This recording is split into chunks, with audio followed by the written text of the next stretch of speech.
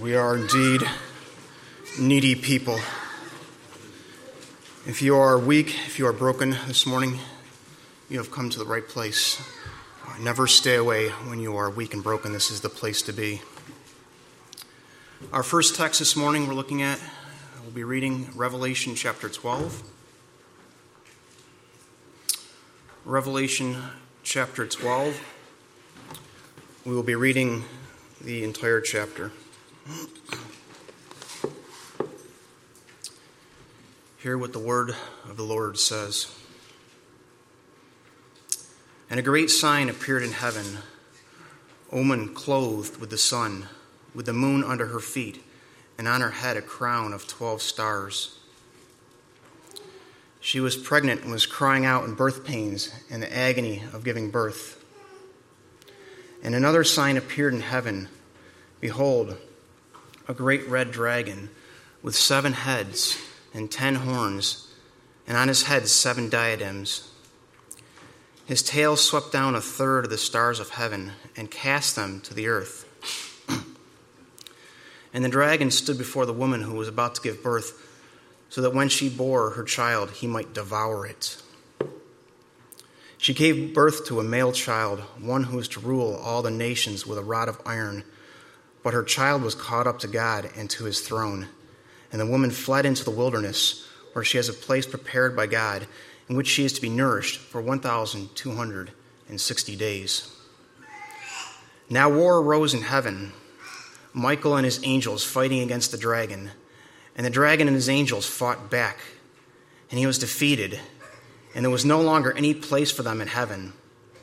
And the great dragon was thrown down, that ancient serpent, who is called the devil and Satan, the deceiver of the whole world. He was thrown down to the earth, and his angels were thrown down with him.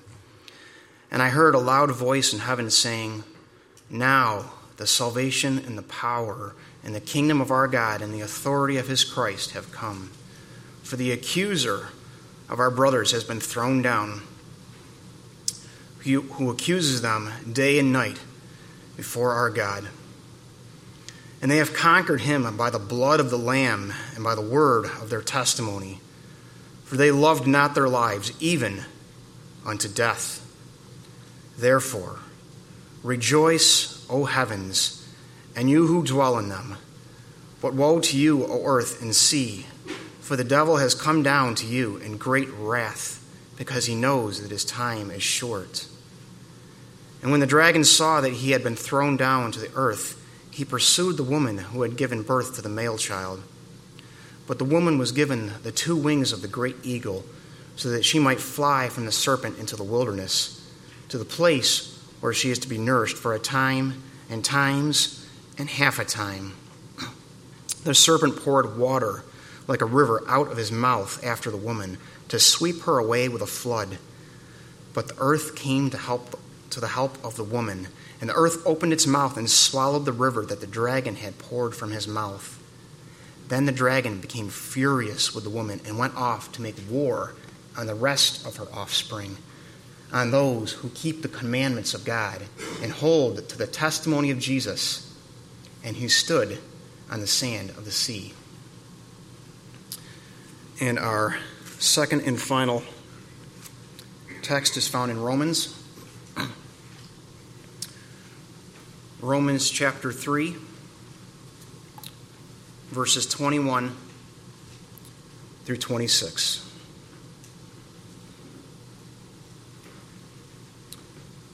But now the righteousness of God has been manifested apart from the law, although the law and the prophets bear witness to it. The righteousness of God through faith in Jesus Christ for all who believe. For there is no distinction. For all have sinned and fall short of the glory of God, and are justified by his grace as a gift through the redemption that is in Christ Jesus, whom God put forward as a propitiation by his blood to be received by faith. This was to show God's righteousness, because in his divine forbearance he had passed over former sins. It was to show his righteousness at the present time, so that he might be just and the justifier of the one who has faith in Jesus. Thank you, Lord. Oh, thank you for your salvation. May we continue to see Jesus this morning. Amen.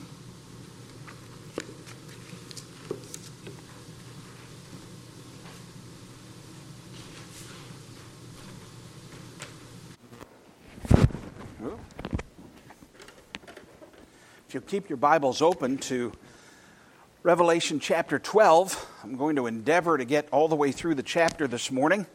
There's a lot here. And one of the things that I want to make mention of before we get too far down the road is that if you remember back in chapter 1, matter of fact, if you have your Bible, you might want to turn back there just briefly.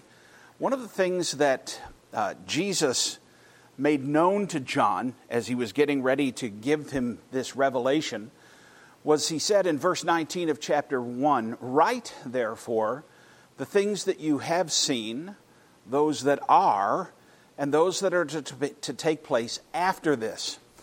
So there's some stuff that's going on in this chapter that both looks back at already what's happened and what's going on now.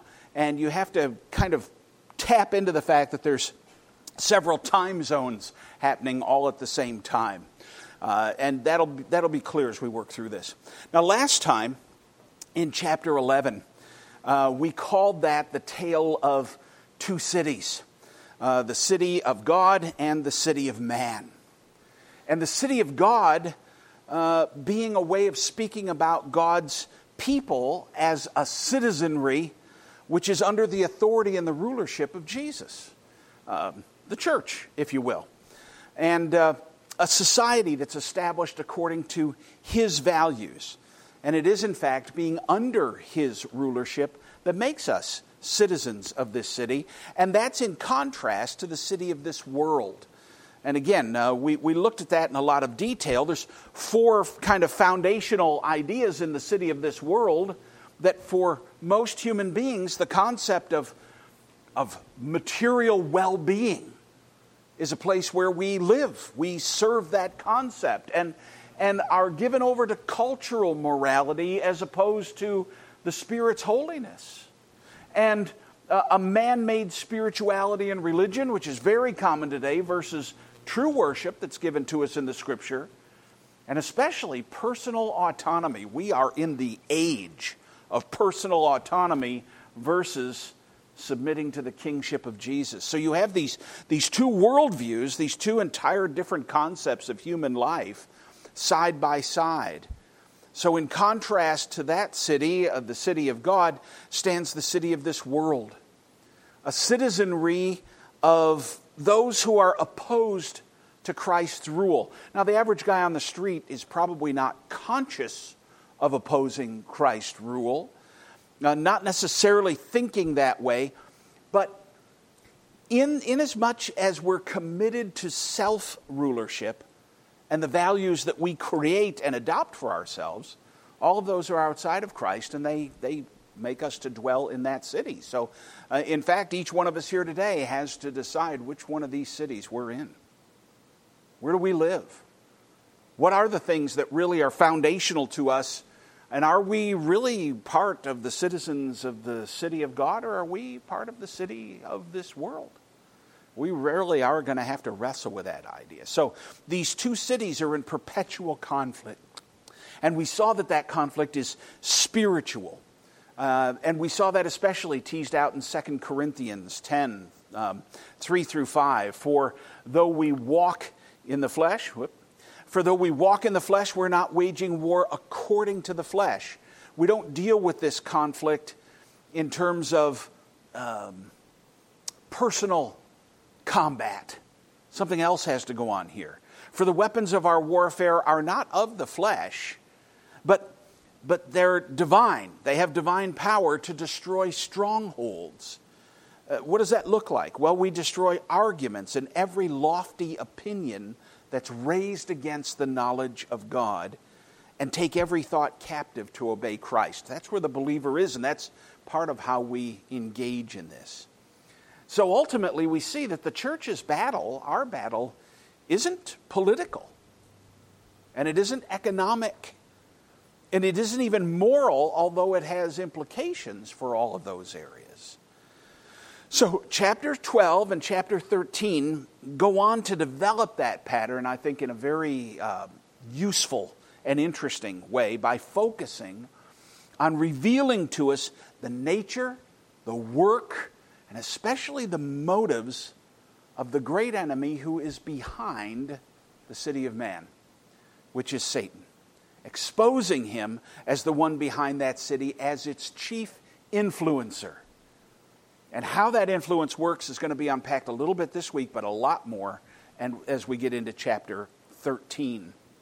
So much is this true, Scripture can say, for instance, in 1 John, that the whole world lies in the power of the evil one. What does that look like? What's meant by a phrase like that? That's what we're going to be unpacking this morning as we work through this. But because this is true, because the whole world lies in the power of the evil one, that there is a way of thinking that pervades those who are outside of Christ, pervades in us before we came to Christ, and often encroaches even on the church, which is part of the warning of those letters to the 7 churches at the beginning of this book. So true is this that Colossians 2:8 warns that we are to see to it that no one takes us captive by philosophy and empty deceit, according to what? Human tradition. Mankind's approach to things moral and spiritual.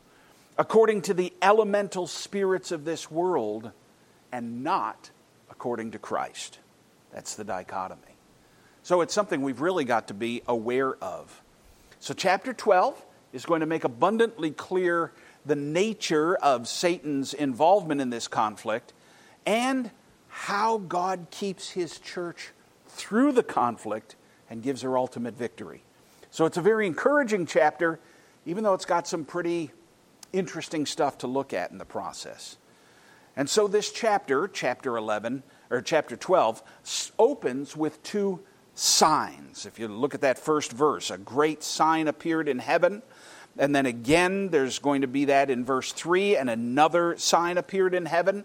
The word sign there just means spectacles. These 2 things that are just amazing to behold, and in the process of beholding them, they're supposed to have an impact on some things that we need to understand. And through those 2 signs, we're chiefly meant to see 2 things. So I'm going to tell you where we're going before we get there. We'll start off by telling you where we want to end up. And the first is that we want to see the savagery of Satan's involvement in this present world system. And I mean savagery. We'll unpack that especially more in God willing next week. And his thoughts and his reasoning and his purposes. What is it that Satan does? Does Satan live his life to give us flat tires? To aggravate us? Is he the equivalent of a gremlin from the Second World War, just sitting on top of a bomb, tapping it with a hammer? Is he just an imp? Is he a cosmic irritant? Or is something else going on? Scripture unpacks that for us. But then secondly, what the provisions are that are made for believers, so that the victory is ours and that it's ours in a very precise and practical and rational way. I'm going to come back to why that becomes so important before we're done. But that's where we're going. That's what we want to try and get to this morning. And then next time, as I said, God willing, we'll go on to chapter 13, where the text will explain more of the complexities and the realities of the battle, especially Satan's tactics, how he actually works what he does. And that'll help us understand what we can expect in our day and right up until the time that Jesus returns. So chapter 12 serves as kind of an introduction to chapter 13. It's going to move us along. Now, I'm going to approach this chapter a little differently than we did the last chapter, because that was technical. And so for clarity's sake, I'm going to try and back off the technical stuff and move to what's a little easier to access. And I'm not going to tease out as much of the detail as I have the last couple of times. I want to get to how this passage, for instance, helps me personally, and by proxy, I hope will help you as well. So let's look at the text itself and work through it. This first thing, and a great sign, verses 1 and 2, appeared in heaven, a spectacle. It's not a sign signifying something in the sense of a road sign as much as it is just a spectacle, something to catch the attention. And what caught John's attention at this moment? Well, a woman clothed with the sun, with the moon under her feet, and on her head a crown of 12 stars. And she was pregnant and was crying out in birth pains and the agony of giving birth. Well, what in the world is that? And throughout history, there have been a number of different interpretations. The Roman Catholic Church says this is Mary, quite evidently Mary. I think the text is going to militate against that concept. Some have said this must just be Israel. Some have said this must be the church. I think we're going to find that there may be something of a mixture there. We'll go through it, but the way we do that is to look at the facts. What are the things that are presented to us in the passage that help us figure out who this woman is and what's going on? And I think there's 12 key facts. We're going to run through them very quickly. Some need unpacked more than others. Some I'm going to run over rather rapidly, and some are pretty self-explanatory. So the first thing that we notice in the text is that she is clothed with the sun. It would be pretty easy to see how this idea was given to us, John is drawing from, and the vision is drawing from, Matthew 17:2, but especially Revelation 1:13 through 16. You remember that when we were looking at the first part. This first vision of Jesus, that he was in the midst of the lampstands, the churches. And he was one like the Son of Man, and he was clothed with a long robe with a golden sash around his chest. And the hairs of his head were white, like white wool, like snow. His eyes were like a flame of fire. His feet were like burnished bronze, refined in a furnace. And his voice was like the roar of many waters. In his right hand he held 7 stars, and from his mouth came a sharp 2-edged sword, and his face was like the sun shining in full strength. When you catch a verse like that, a representation of Jesus like that, and your mind should go immediately to some other passages of Scripture. For instance, 2 Corinthians 4:6. For God, who said, "Let light shine out of darkness," has shone in our hearts to give the light of the knowledge of the glory of God, where? In the face of Jesus Christ. That's where we see the glory of God, the shining like the sun, but it doesn't end there. You connect that with some other things that Scripture says, like 2 Corinthians 3:18. Where it speaks of the believer, and we all, with unveiled face, beholding the glory of God, where? In the face of Jesus, are being transformed into the same image, from one degree of glory to another. For this comes from the Lord, who is the Spirit. In other words, the brightness of Christ's glory in some way was clothing this woman, whatever or whoever she is. There's that connection is given to us as we look at various passages, especially starting in Revelation. And then a second thing is said about her, that the moon was under her feet. I won't develop this too far, but someone or something being under the feet of another one, as you work through the Old Testament especially, and even in the New, is always a common biblical picture of someone who has authority. I'll let you look up those references on your own. You can go back and find it. If you've got a concordance, just look up under the feet or feet, and you'll see a bunch of references that show that when somebody is under your feet, they're under your authority. You've conquered them. You're over them. And her having her feet, having the moon under her feet is simply a sign of some form of cosmic authority. Even as we're told in Scripture that the church will rule and reign with Christ. We don't know exactly what that looks like, but we have hints. A third thing, there's a crown of 12 stars on her head. Now, we fortunately have some place in Scripture we can attach that to. we've got a previous place in the Bible that gives us a hint as to what may be going on here. It would be in Joseph's dream in Genesis chapter 37. Certainly the first readers would have made this connection, the Jewish readers. Go back there.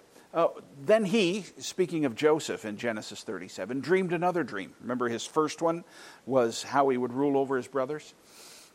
And he told it to his brothers and said, "Behold, I've dreamed another dream. And behold, the sun, the moon, and the 11 stars were bowing down to me." But when he told it to his father and to his brothers, his father rebuked him and said to him, "What is this dream that you've dreamed? Shall I and your mother and your brothers indeed come to bow ourselves to the ground before you?"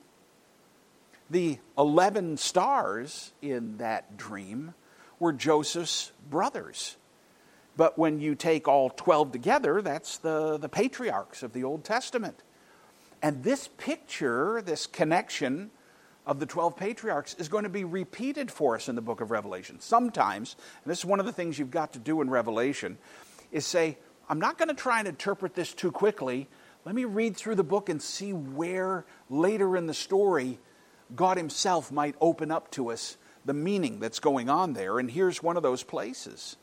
This picture is going to come up again later in the book in chapter 21. And in an interesting way, where the New Jerusalem, which is also called the bride of Christ, picture of the city of God again, comes down out of heaven, and it has 12 gates.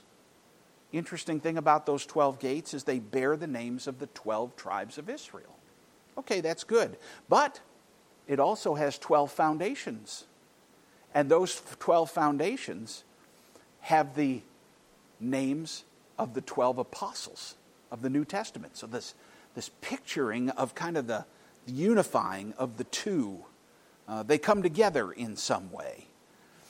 The New Testament saints and the Old Testament saints joining together and comprising one city. We'll tease that out later, especially when we get to chapter 21. Right now, we'll just move past it. Next is that she is pregnant and in the throes of birth pains, and she gave birth to a male child who was to rule the nations with a rod of iron. And here we start to get some real concrete information that helps us decide what we're looking at here. Ruling with a rod of iron, as it says in the text, is a phrase in verse 5, is a phrase that's used in at least 3 other places in Scripture. And in every one of those places, it is always referring to the Messiah. You can look it up in Psalm 2:9, in Revelation 2:27, and in Revelation 19:15. This one who is to rule the nations with a rod of iron is clearly the Messiah. So, now we have some sense this woman, whoever she is, whatever she is, she gives birth to the Messiah. He's the one who comes into the world. But her child was caught up to heaven. That, I think, is a pretty clear reference to the ascension of Jesus. There's no question this is something that's already happened as he's looking at this vision. As Ephesians 4:9 puts it, in saying that he, speaking of Jesus, ascended, what does it mean? But that he had also descended into the lower regions, the earth. He had come down from heaven, but he who descended is the one who also ascended far above all the heavens that he might fill all things. So now we're getting some more picture here. Christ ascends to the throne. And what happens then? Well, this woman is fled to the wilderness where God had prepared a place for her and nourished her for 1,260 days. Well, we've already seen 1,260 days, right? In the previous chapter. We know what's going on there. We've already seen that the 1,260 days or the 42 months or the year, times and half a time, 3.5 years, that's the period of time we saw in chapter 11 when the church is persecuted and protected, where the temple was measured, where God's city was measured, the temple being his people. And part of it is protected and part of it is trampled underground for 42 months, 1,260 days, 3.5 years. A period of tribulation that extends from Jesus' ascension to his return. That thought is being enlarged on here. We're picking up on a theme that's already been established for us. And she was pursued by the dragon. And now we start to get a little insight into this persecution against the church, that it's not simply a cultural persecution, but in fact, it's dragon-fueled. For the first readers, he's saying, don't just look at Rome, even though Rome may be persecuting you right now, and Rome's going to persecute you more. Or Christians in China right now saying, don't just look at the Chinese government and think that China is what's persecuting you, or those who may be in countries that have banned Christianity or where Christianity's outwardly persecuted. But look beyond that. Something else is afoot. And this dragon-fueled persecution is going to get unpacked more as we work through both this week and next. But what happens with this woman? Even though she's fled to the wilderness where God has prepared a place for her and nourished her during this time of persecution, even though she's pursued by the dragon and she's enabled to escape to the wilderness. We could go back. There's a wonderful passage in the Old Testament I'd love to tie in here, but we just don't have time. And she's enabled to escape to the wilderness, or what I've got there, wilderness, which is wrong. It should be wilderness. And the serpent tries to overwhelm and to destroy her in some way. We're going to come back to that in a few minutes. And then the earth helps her in some way. He tries to destroy her, but she gets some sort of help. But what does that look like? In fact, that's a quote right out of the book of Exodus. But if you don't make that connection, you won't see what's really happening there. And then we get the final help and the clue. Her offspring, this pursuit of the enemy, is to attack those who keep the commandments of God and hold to the testimony of Jesus. Interesting. So she gives birth both to the Messiah and to those who believe and hold to the gospel. Well, who is she then? How do we take all this stuff, these 12 things, and kind of put them together and come up with a solid answer of who she is?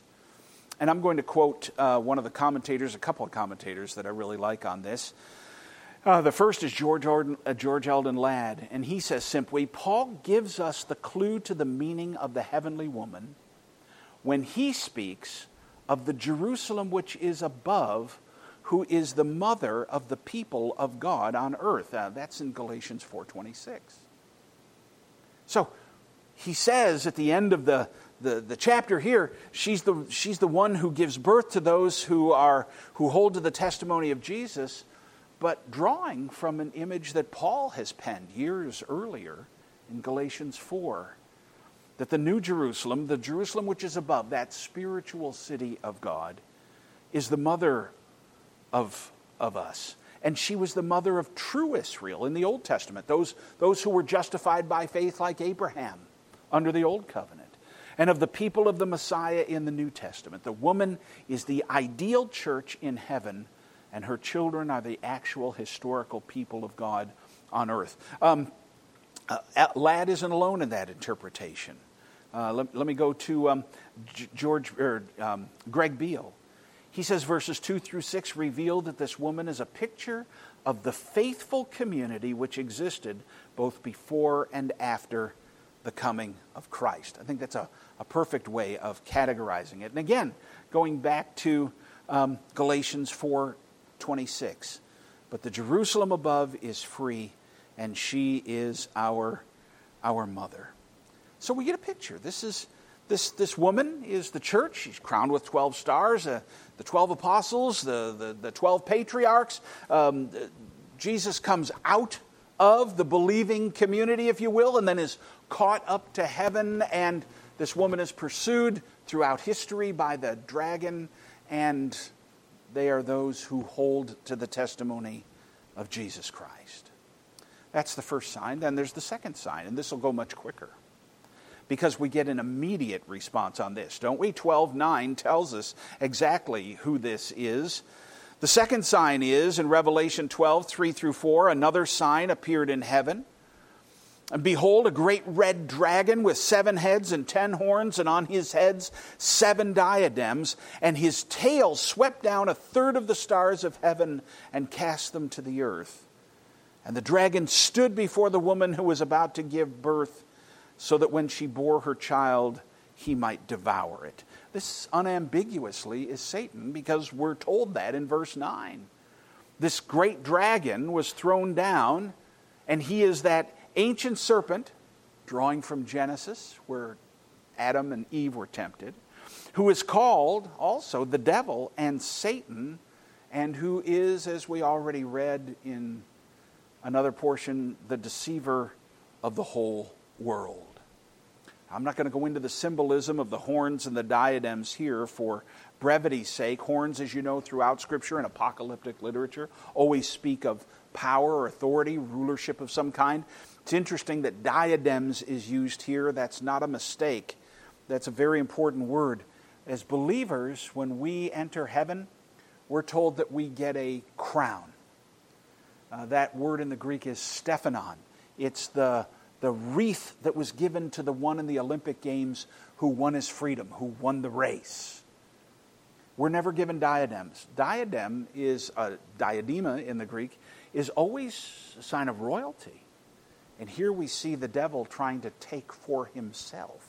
And it's always applied to Christ in the Bible, never to men. And here it is that we see the devil trying to take that royal authority for himself. It's an interesting picture there, but I can't spend a lot of time on that. So let's just unpack the scene. The scene is a rather grotesque one.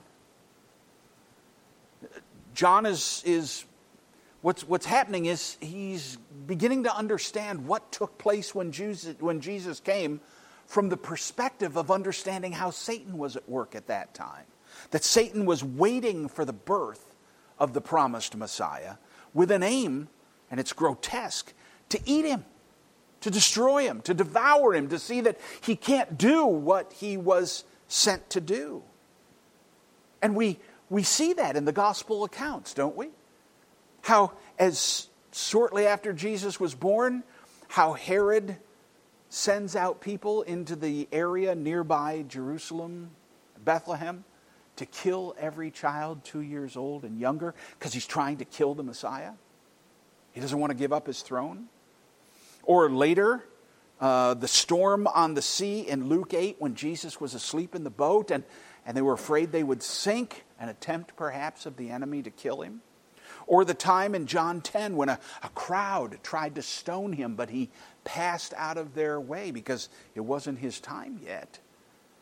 All of those attempts were thwarted. And then just when Satan thought he had won in the crucifixion, by influencing Herod, by influencing the Pharisees and the Sadducees and the Herodians, and getting those groups to come together, influencing Judas, just when the devil thought he had won, that crucifixion, in fact, turns out to be the very source of his total defeat.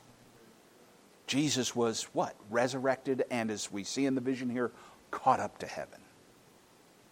Well, what was the result of that? See, things were going on cosmically that you and I weren't privy to, that are being revealed to John here, that help us understand the world in which we live now, spiritually, so that we understand what's really going on around us outside of what we can see with the physical eyes and hear with the physical ears and understand with just sensory data.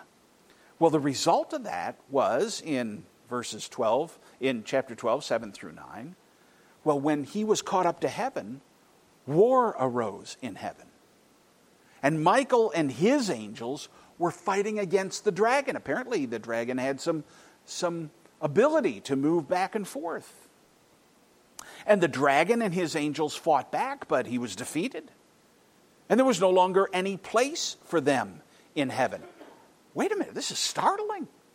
Something actually happened in the heavenlies when Christ ascended that's of huge importance for you and me. This Satan, who was there at some point with his angels, they were thrown out. And the great dragon was thrown down, that ancient serpent who is called the devil and Satan, the deceiver of the whole world. He was thrown down to the earth, and his angels were thrown down with him. My favorite of the older theologians, William G.T. Shedd, the Systematics, he talks at great length about this concept. He says, do you realize that sin, God in his mercy, has prevented sin from pervading the universe? That Satan was cast down to earth. And that's the only place he gets to function anymore. Greatly restricted.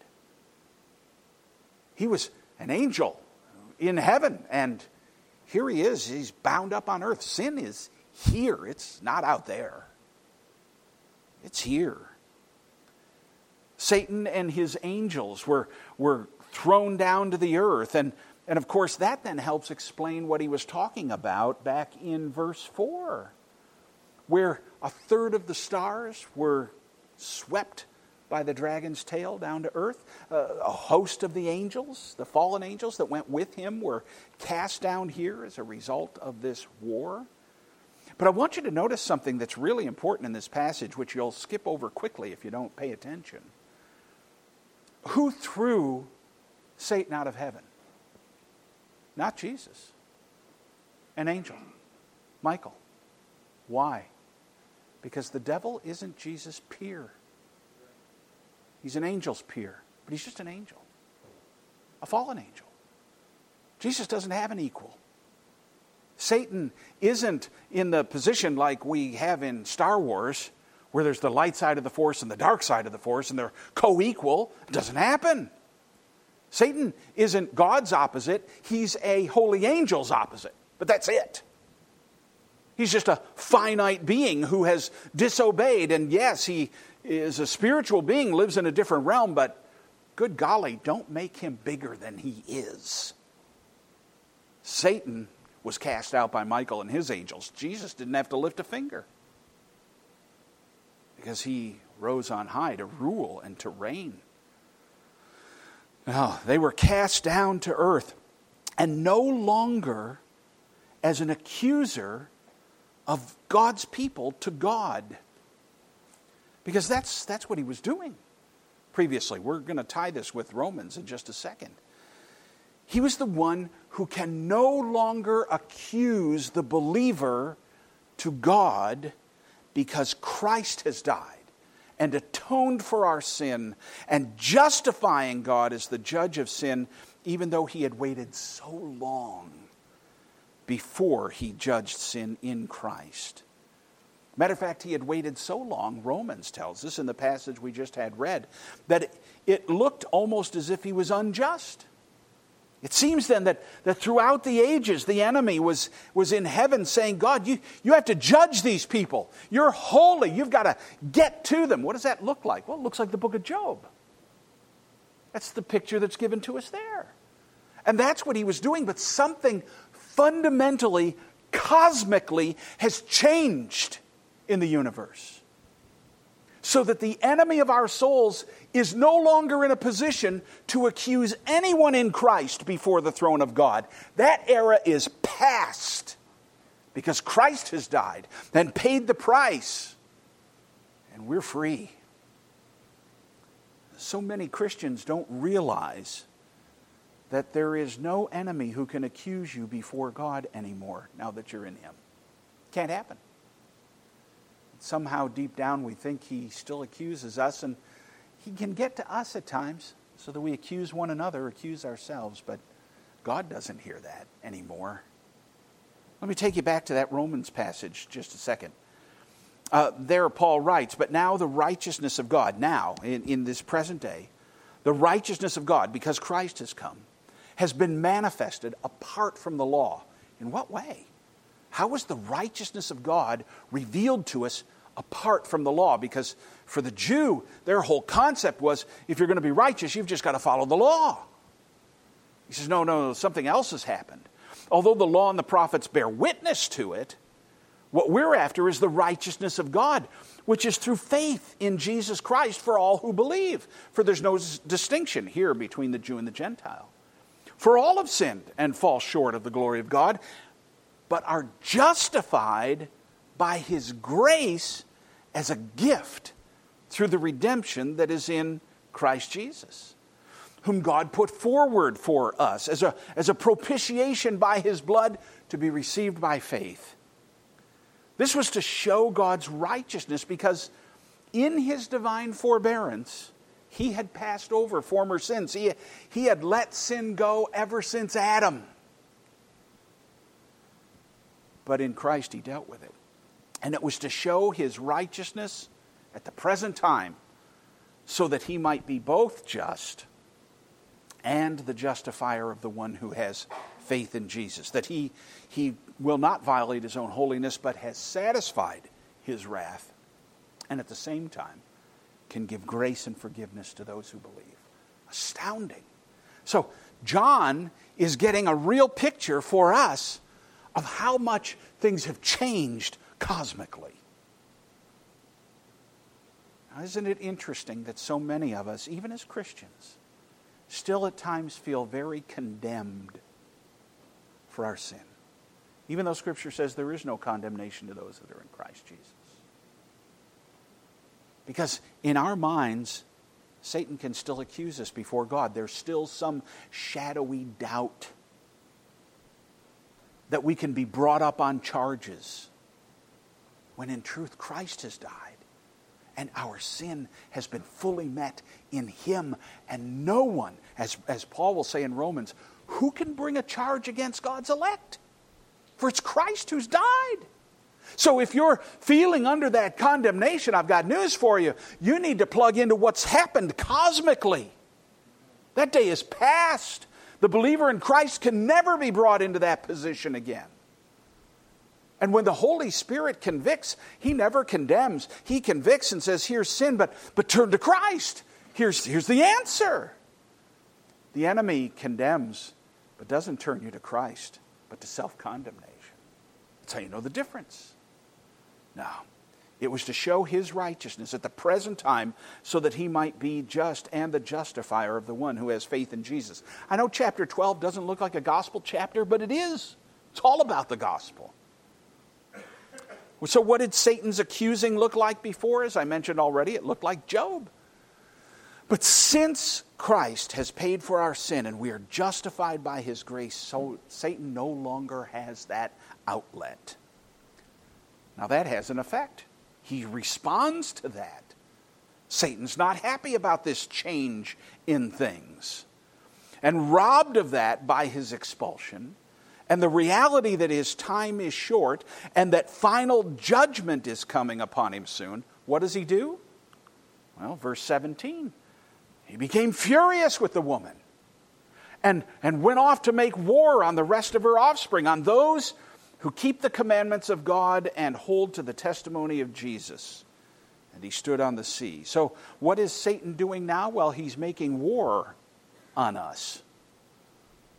On the woman, on the church, on the city of God, and on those who keep the commandments of God and hold to the testimony of Jesus. If that's you today, you have an enemy. A very real enemy. An angry enemy. He pursues the church, and he pursues it furiously. Now, those attacks most often happen in our minds and in our hearts. And we'll show you that by virtue of what he's provided for us to keep us in this. Now, just how he does this, we're going to develop in more detail. Chapter 13 does, and shows you how this happens even on a global scale and even in terms of government and broader persecution.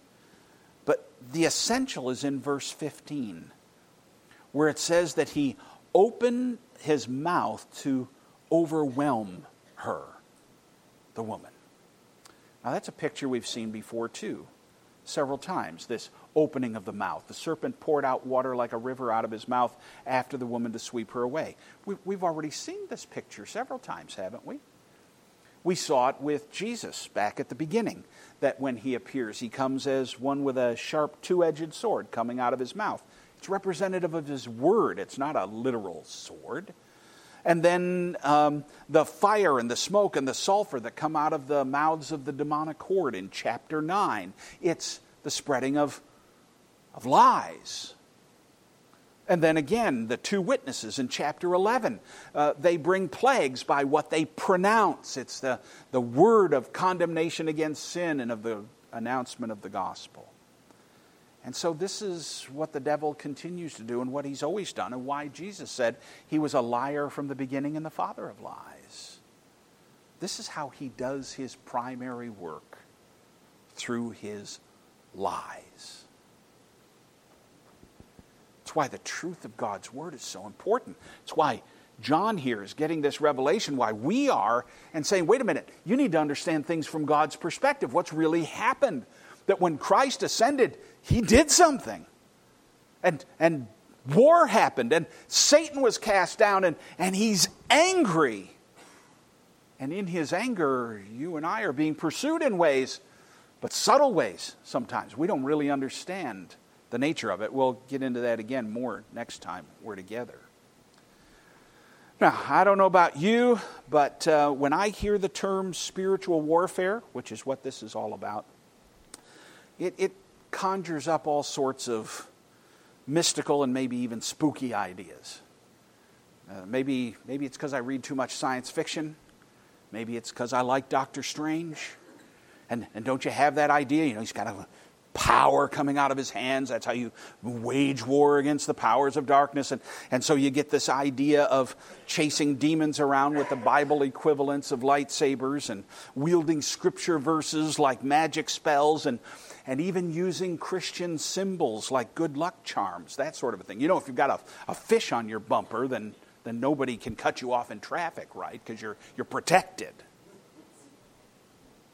And hasn't that crept into the church?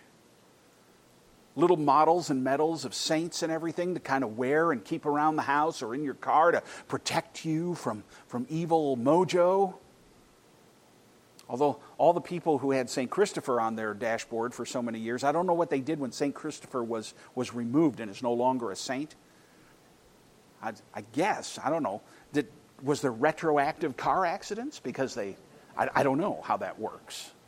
But we can get into this. We can become as superstitious as anybody else with the things of Christ, and we need to stay away from that. Something else is, the reality of spiritual warfare is nowhere near as curious as those things. But because of its subtlety, it's far more insidious and far more dangerous. 500 years, about 500 BCE, Sun Tzu penned a famous Chinese war manual called The Art of War. I read it this week. It's great fun. It's got some brilliant stuff in it. And his key point, as you work through his various chapters, are know your enemy. You've really got to know your enemy if you're going to win a battle. Well, 500 years before Sun Tzu, David said, Psalm 144, "Blessed be the Lord my rock, who trains my hands for war and my fingers for battle." It's God who teaches me how to battle. Not the world, not superstition. No, he is my steadfast love and my fortress, my stronghold and my deliverer, my shield, and he in whom I take refuge, who subdues people under me. That's God who teaches us how, and it's he who is our stronghold. It's not wrapping yourself in a special Bible. Because your Bible is bigger than somebody else's doesn't mean it has more power. And you can't put it under your pillow to ward off evil spirits. It doesn't work that way. But we can grow that way with these things. No, by God's grace, Christians are well armed for the true spiritual warfare that we find ourselves in the middle of. But what this portion drives home, and we don't want to miss this, is the fact that all Christians need to understand that we are in a battle. We need a battle mentality. And in a culture that virtually worships pleasure and leisure, in fact, how that's bled into the church, So that the goal of our life is to work hard enough and long enough to retire so we can do nothing but have pleasure, which has never happened in any society in history before. But we're built on that model. A war mentality, a battle mentality just isn't part of how we think. This is a call to that. We've not yet entered heaven. We've not yet gotten into our eternal rest, even though it has dawned. And if we imagine that life now, especially for the Christian, is somehow to be free of conflict and struggle and disregard the reality of a real enemy who hates us, then we're not going to be able to make sense of the hardness of life that sometimes caves in on us. Matter of fact, the first thing we'll do when we endure hardship is start to question, does Jesus really love me? Because if he loved me, would I really be enduring this? Would I really have to struggle with this issue? Of course, the symbol of love isn't whether or not we have ease. The proof of love is his death on Calvary that freed us from the guilt and shame of sin, that we might have eternal life with him. The devil opposes believers because he opposes God. And let's face it, there is no more painful way to strike at someone than to attack those the person loves. Every parent here knows that. Let someone attack your child. You would rather stand up and endure anything than someone attack your child, hurt your child. This is exactly the ruthlessness, the savagery of Satan, who says, you know what? I know I can't kill God, but I can attack the ones he loves most. And he doesn't care how badly he hurts us. He doesn't care. There is no mercy in him. That's why sin is, and temptation to sin is always such a lie, because it promises to give you something when it can only give you death. And if we don't recognize the nature of that battle, God wants me to be happy, doesn't he? So whatever it takes for me to be happy, that's exactly what God should give me. So if that means I get back with my childhood sweetheart and leave my wife, so what? See, it's a whole different mindset. The battle's much bigger than that.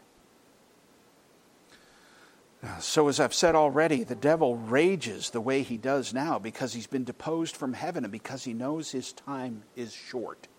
But, the great scriptural, spiritual but that always interjects, God continues to protect and provide for his people even during this appointed period of opposition.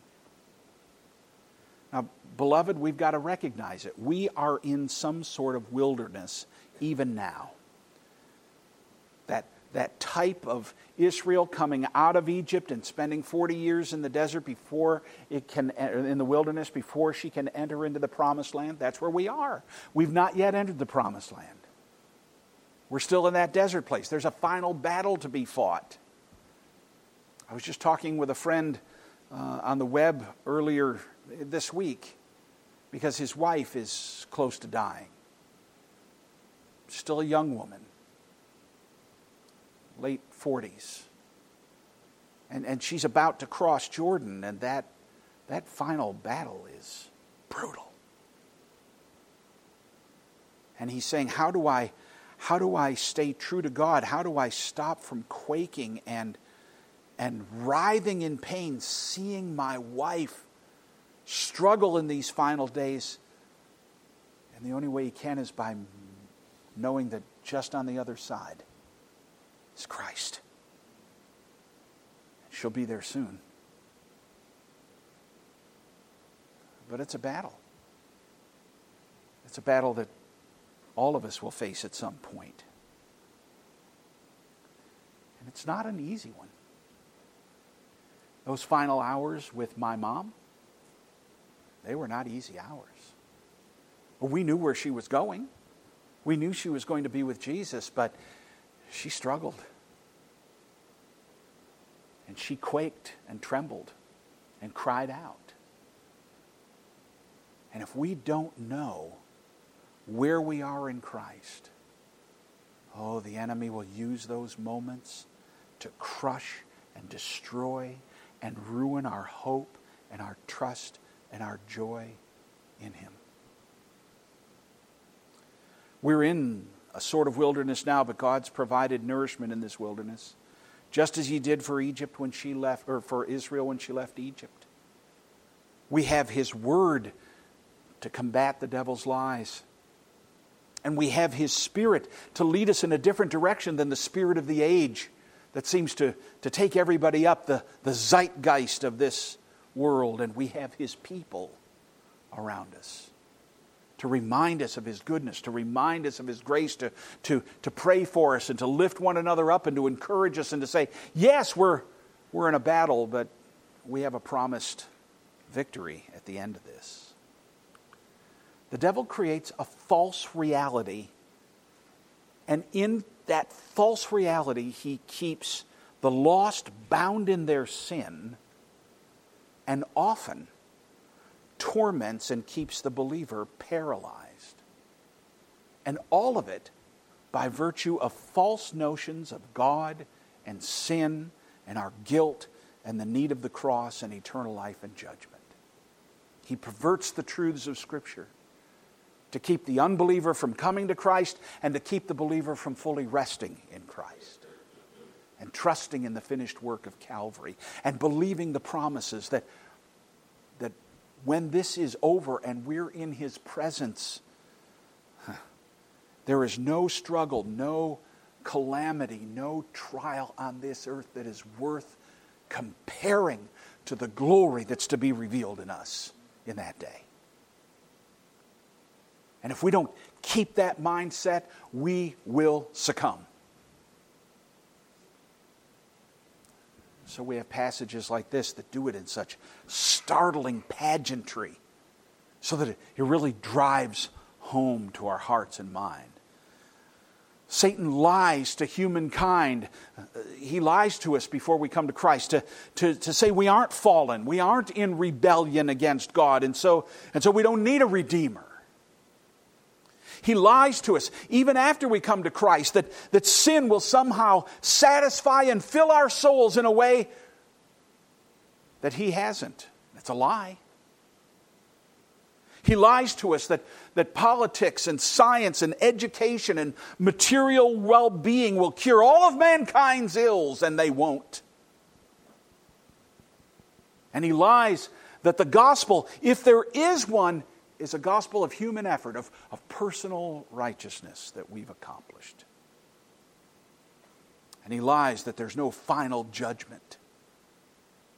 He lies that Christ isn't who the Bible says He is, and neither are we. We're cosmic accidents, not those created in the image of the living God. And that if God really loved us as believers, life would be smooth. And we wouldn't face disease and poverty or trials or loneliness or sorrow or loss or disabilities or disappointments or unfixable circumstances. He lies to us. And we buy the false reality, and then we stop cold. So how's the saints' victory won? Well, that's in the passage too. He doesn't want to leave us here. He wants us to see the full picture here. And this will only take a minute because it's wrapped up in such a simple and succinct and wonderful way. How is the saints' victory won? Well, they have conquered him. They've conquered Satan by the blood of the Lamb, by the word of their testimony. For they loved not their lives even unto death. There's two things.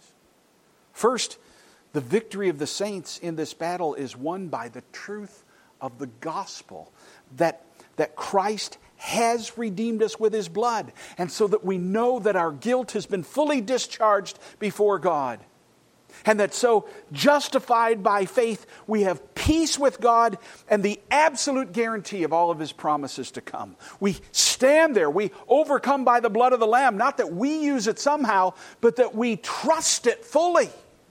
What Christ has done is sufficient. And He'll finish the work that He began. That it was all done by Him and given as a completely free gift. That salvation has already been accomplished in the finished work of Christ, and we aren't trying somehow to finish that salvation by our own effort, but instead just learning how to live more and more in the fullness of what's already been done by Him. That's where we are. And we live there. That's how we overcome by the blood of the Lamb. We believe what Christ has done in redeeming us by His blood, and all that that implies. But then second, we refuse to abandon the gospel and following Christ regardless the cost. But if I follow Christ, if I stand up for biblical truth and the gospel, people are going to call me a hater. Yes, they will. If I call sin, sin, they're going to say I'm a bigot and intolerant. Yes, they will. They're going to say I'm backwards and I'm a fool. Yes, they will. They're going to say I'm out of touch with the world and I'm going to be on the wrong side of history. Yes, that is what they'll say. Absolutely. And those are all the things they said to Jesus. Yeah. When we refuse to abandon the gospel, when we say, no, there is one salvation, because there's one mediator between God and men, Jesus Christ the righteous, and that no man comes to the Father but by Him. You intolerant bigot. No, that's just truth.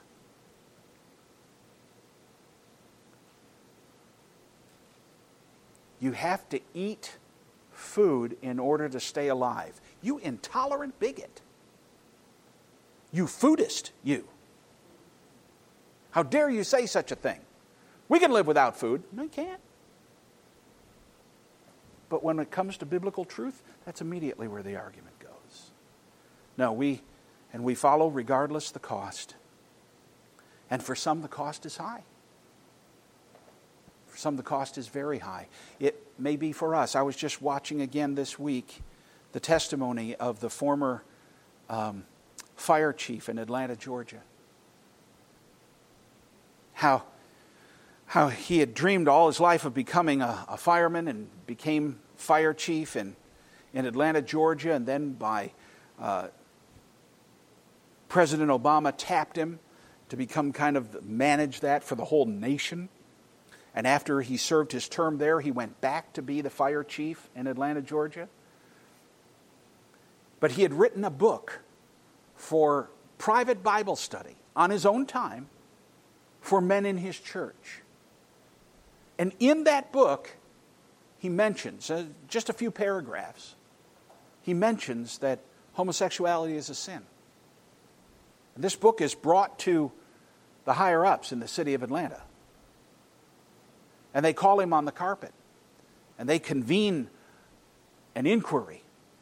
And they determine that in the years that he's been fire chief, almost 20 years aggregately between his two terms, in all those years he has never once discriminated against anyone.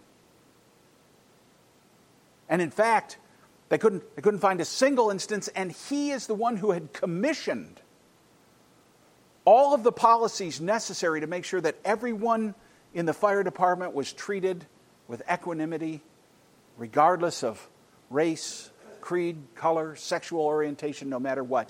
They had not one single incidence of him treating anyone other than with the utmost respect. And he's fired. It cost him, in America, to simply have written a book for his own men's Bible study privately in his church. Oh yeah, it's coming. And that's how we overcome. By the word of our testimony that what Christ has said is true, and not loving our lives even unto death. Saying, I have to make that stand.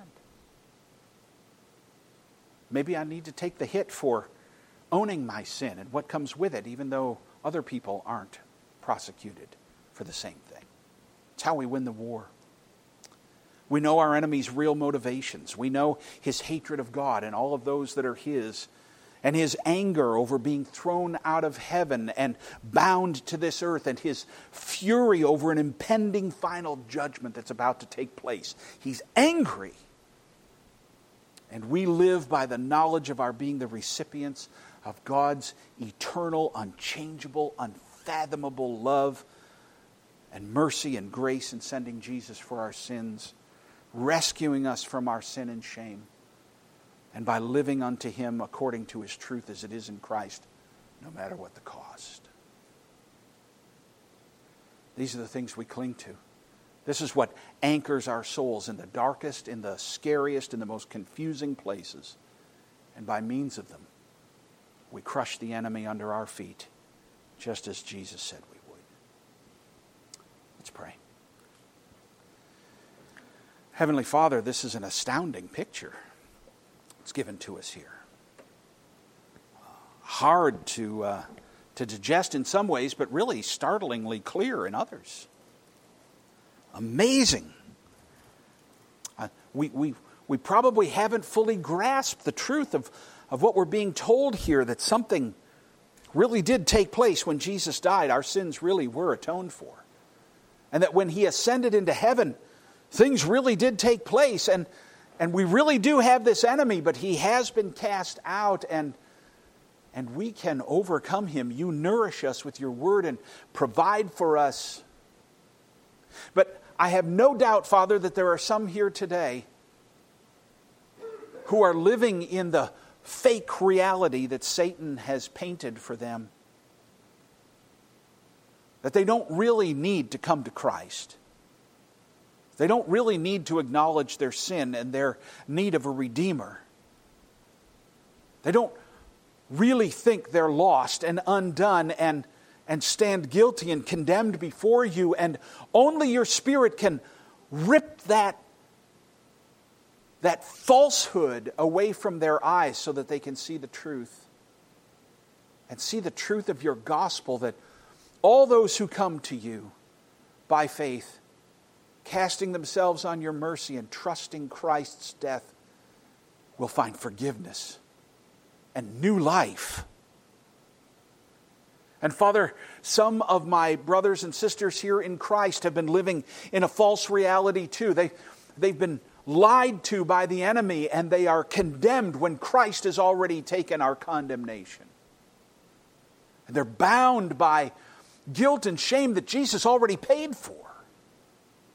They're paralyzed, thinking that somehow, if they're yours, well, everything should be fine. And that they can't trust you with their children, with their jobs, with their lives, with their physical circumstances, with their future. And so instead of resting in Christ, they are caught up constantly in turmoil and paralyzed. They almost don't want to witness to anybody about the gospel because they don't want other people to be in the same miserable spot they're in right now, and it's because they've been lied to and have believed the lie. And so we ask that you'll tear that away from their eyes today too, that they might trust Christ afresh. We don't get saved again, but oh, how we get renewed in the reality of the salvation that's already ours. Set them free. Lord, this enemy rages, and he hates us because he hates you. And what a glorious place for us to be. Help us to take full advantage of all of your provisions for us in this day and in this age, and to walk with a courage that defies how the world would think. Father, I ask for the saving of souls here this hour, for those who don't know you, and for the relief and the blessing for those who do but have been trapped through this savage warfare of the enemy who doesn't care how badly he torments us. Set your people free today. We ask this in Jesus' name.